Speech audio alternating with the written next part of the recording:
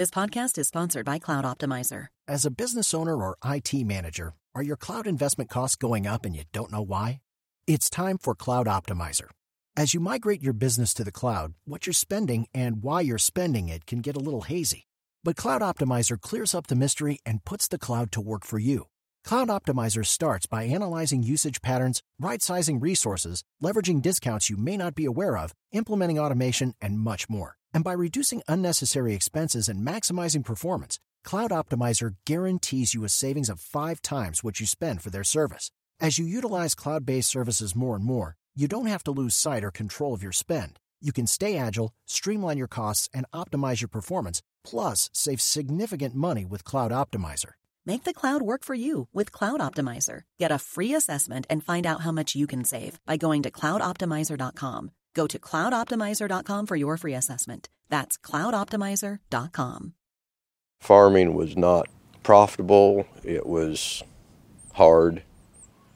There wasn't any opportunity to make enough money to build a house or something like that. Something drew my generation away from the small communities. This is Death, Sex, and Money. You and I be both dead and gone by then. The show from WNYC about the things we think about a lot. Show them the cash. And need to talk about more. You know, gotta get things. You got me. I'm Sarah Smarsh, in for Anna Sale. Sarah. Hey. Hey. And this is my dad, Nick. So you woke up now? Yes, are you? Yeah. I'm calling him from my home in Wichita, Kansas, about 30 miles from the wheat farms we grew up on. He lives in Wichita now, too, but spends 49 weeks out of the year on the road as a traveling construction worker. Yeah, I'm in my room at the Travelers Inn in South Haven, Mississippi, looking out my window. He drives all over the country in his 2007 Ford F-150 pickup with a crack in the windshield and a hole in the driver's side floor mat. Last year, he drove 26,000 miles for work. His truck is always stuffed with tools, a duffel bag, a cooler, a coffee maker and can opener, piles of receipts for tax purposes, and his lucky rock. Right now, he's down south for several months, renovating and building Wendy's restaurants. Are you still splitting a room? Yes, I am. The guy he splits it with is a coworker named Gem, as in G-E-M, who came to the U.S. from the Philippines. They've roomed together on jobs like this off and on for several years to save money and pocket a bit of the modest per diem they get from their employer. Is his rice cooker in there? Oh, yeah, he brought all kinds of new gadgets. He's got his skillet in here sitting on top of a one-burner electric burner. He's got his oil sitting there. Here's something called, what is this? Sriracha. My dad grew up on a Kansas farm, and I'm the 5th generation of our family born to that same area of land. We have deep roots in that place, yet both of us have ended up with lives that involve a lot of travel. I'm a journalist, and I wrote a book called Heartland, a memoir of working hard and being broke in the richest country on earth. Since it came out last September, my life has been a flurry of book tour stops and speaking events at universities, literary festivals, professional conferences on poverty or rural issues. And often I talk about my dad's life to give people an idea of what hardcore labor looks like and to remind them that I'm not writing about the working class as some outside observer who quote-unquote got out. He and I have very different lives, but I still reside in southern Kansas, just down the road from my dad and most of my family. The world we're from runs deep in both of us. I'm going to take 21st Street, do you think? That's what we should take. Okay. When I was a kid, the 30-mile drive to Wichita was about the longest trip we'd make. We lived on a piece of prairie land where my dad built a house for us. My parents, my brother Matt, and me, just a couple miles down the dirt road from the farmhouse where Dad grew up in the 60s and 70s.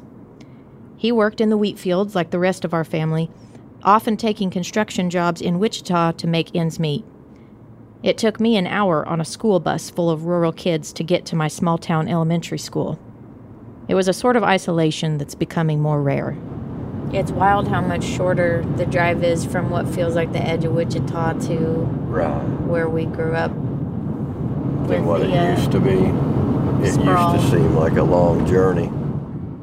During my childhood, small family farms were being sold off at an alarming rate. Going tits up, my dad would say. And when my parents divorced in 1989, there was no viable way for us to stay in the country. I ended up moving to my grandparents' farm, where I lived until I finished high school. But that one went under too when I was a sophomore in college. And ultimately, most of my family ended up in Wichita. And we're still there. Now, by the way, you remember Players. that building? A few months ago, when my dad and I were both home at the same time, we took a drive out to where I grew up. That's where we watched the Chiefs lose 25 years ago. 1993, 94, something like that. The road we follow west out of Wichita is lined with memories, and it's also lined with buildings my dad helped construct. And we're coming up on a barn, and they had Dad and my uncles build this barn, so I was... It's always made me feel proud that I can point to physical structures all over Wichita and the surrounding countryside and say, my dad built that. And I also worked on that hospital. Oh, really? Not like a developer who puts up the money and has the audacity to call himself a builder. No, as in, he built it with his hands. I'd take these guys when we'd be working, and I'd walk them over to the south side of the hospital, and I'd say, you see that barn? I helped build that in about 1969. Once I was living in Texas for a short time and had a speaking gig back home. It was one of the first times an event organizer booked a nice hotel room for me. Big jacuzzi, 3 rooms, fancy bathroom, full kitchen. What really blew my mind, though, is that I remembered when that building was a burned-out factory because my dad had been on the renovation crew. So all around me was his work. I didn't feel guilty because Dad raised me to take what I can get. But I felt damn grateful, both for a job in which I get paid for my mind rather than for breaking my back, and for a life that has shown me both sides. I haven't been in here since I was a kid. Out in the country, across the road from the tiny Catholic church where we used to go to Mass, where my dad's dad rebuilt the steeple and oversaw repair work when my dad was young, there's a tiny grocery store that, like so many others in rural areas, is no longer a grocery store. Now it's a little restaurant run by a woman named Carol. She bring a spoon? No spoon. No spoon. Dad tells me she moved back here from some big city to set up shop. You sit in this place where this woman is making a go at running a little restaurant on a 2-lane blacktop. There's 15 people in here right now, and that's booming. You know, so much about your childhood was at a pivotal moment in terms of agriculture and corporations come in with chemicals and different kinds of equipment. My childhood in the 80s was at a moment when that all came to a head. And so many people finally went under. Like, that's a pretty quick shift, I feel like, for a local culture to transform. Like, you're sitting here now as not an old man, you know, like you're 63 and you've seen that amount of change. Like, like what do you think is the future of this place, these places that we descend from? If I could predict the future, I'd probably be able to pick the winner of the Super Bowl and make a lot of money. So I don't know what the future is. Let me ask you this. What's your biggest dread for it?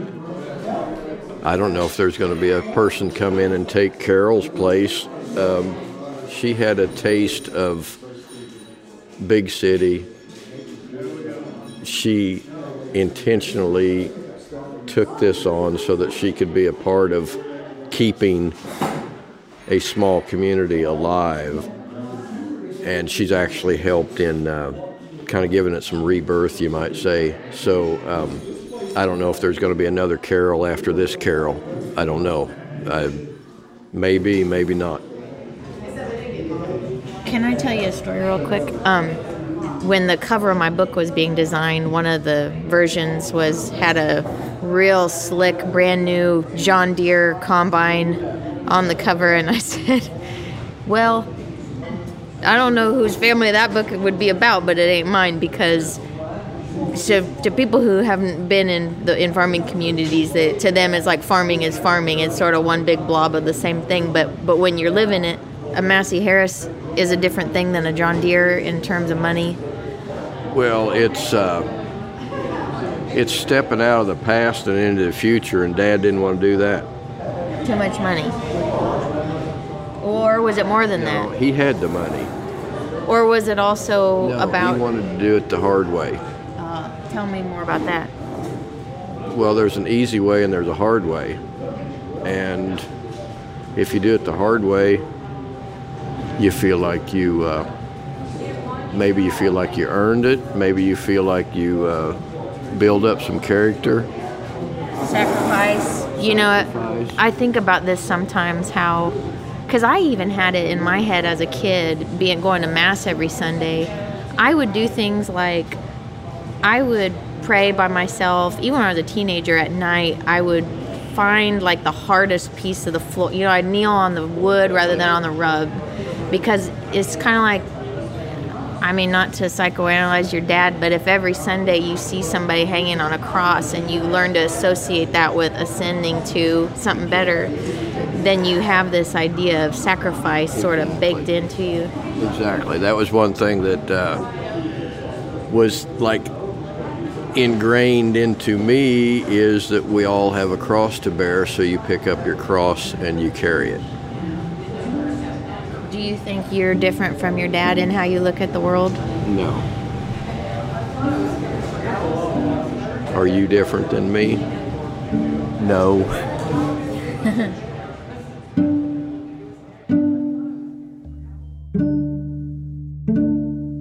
My dad's voice sounds strained in this recording compared to his usual wild and funny demeanor. Like what he needs to express first to someone hearing this is a sort of grief. I wish you could hear him peaceful on my front porch on a Sunday night, sounding like a freestyle poet telling stories from his construction work on the road. The further he gets into a case of Bud Light, the more creative his curses get. His progressive political ideas get more revolutionary, and his quirky observations get more hilarious. So when he's drinking and laughing on my porch, for all the sacrifice in his DNA, I sense that an easier life would suit him just fine. Back in the car, we passed the land that my family farmed for generations. I loved it. When I was out there, I loved it. I don't know. I like hearing that you loved it, because I think a lot of times when people who haven't been in that world write about it, and the only headlines that you ever see are about misery and collapse, there's sort of like this pity or condescension toward that life. Why would you want it? Why don't you get out? Why don't you leave? What would you say to those folks? Well, you might ask them if they've ever smelled alfalfa hay when it's first freshly cut and it's laying on the ground. It's pretty awesome. Just nature, quietness. You know, when I basically had to come here to Wichita to stay employed, it has taken me forever, and I'm still not liking stoplights. Stoplights are a real bummer. Weren't many of those where we came from? No. If you saw a stop sign, it's like, forget it. Just look both ways and keep going.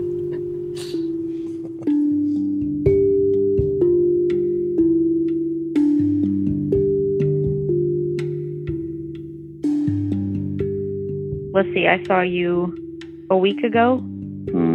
Yeah, Memorial weekend, yeah. And then you drove what is it, 9 hours? I can't ever make it in 9 hours. It took 10. During the 2008 economic crisis, my dad got laid off from the general contractor where he'd worked for almost 20 years. He had to cash in his 401k to buy groceries and pay the mortgage. When that ran out, his house was foreclosed on, and he filed for bankruptcy. Construction work had dried up when the housing bubble burst, and he had to take crappy jobs for too little pay. At one point, he worked for an abusive contractor who shorted him on his paychecks, at a moment when he had no recourse to fight it. He spent the past decade battling back from that dark period at an age when a lot of folks are looking toward retirement. At one point, you talked about retiring this coming fall when you turn 64, but it seems like you've kind of ruled that out, or what? Yeah, I have ruled that out a little bit. I know that, number one, I got to make it through a pretty brutal summer and see how I feel, but I'm pretty sure I can handle it. But kind of depends on you, kind of depends on Matt, kind of depends on, how I'm feeling, what I want to do. I know it'll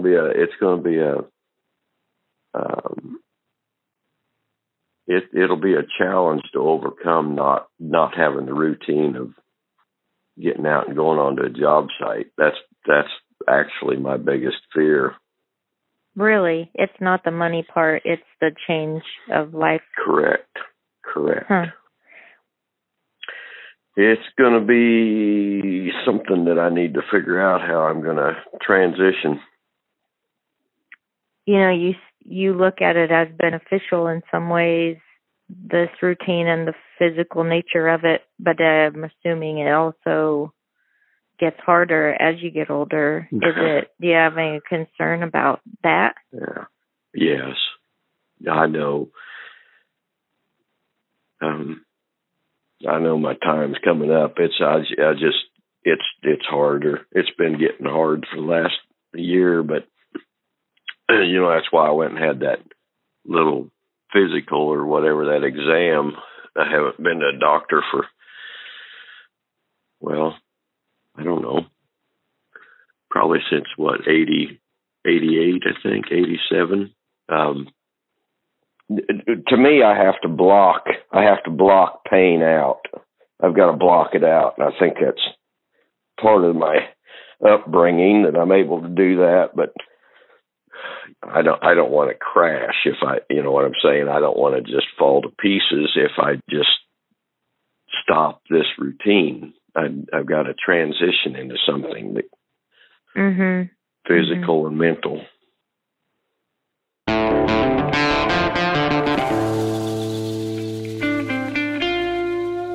Well, hey, listen, Jim just got back from doing something.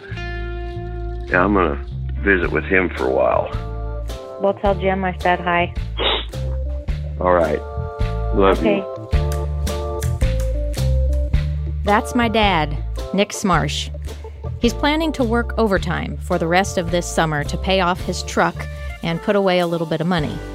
When he does, quote-unquote, retire and start drawing Social Security, he'll have to get a part-time job. He hopes it will be in a quiet place with heating and air conditioning. So at his suggestion, we recently filed an online application for him for a job at our public library. You can follow me on Twitter at Sarah_Smarsh, that's SMARSH, and I've got a new podcast coming soon about rural places and the people fighting for them called The Homecomers. If you want to hear more of my dad's voice or more about the place we're from, check out my book, Heartland, a memoir of working hard and being broke in the richest country on earth. Death, Sex, and Money is a listener-supported production of WNYC Studios in New York. Our team includes Katie Bishop, Annabelle Bacon, Emily Botine, and Andrew Dunn.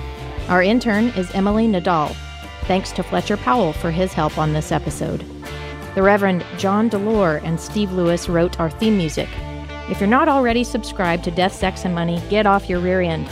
I recommend starting with their series on social class called Opportunity Costs. It's 5 interviews with people around the country about how they've experienced class in their own lives. Check out all the episodes at deathsexmoney.org/class. When my dad thinks about taking off his construction zone hard hat for the last time, whenever that happens, he knows there's one benefit of sorts that he's going to lose. That's the only thing I can say that I get out of this is I get my exercise. Athletic hobbies take time, energy, and money that working class folks don't have. So his new idea is downright transgressive.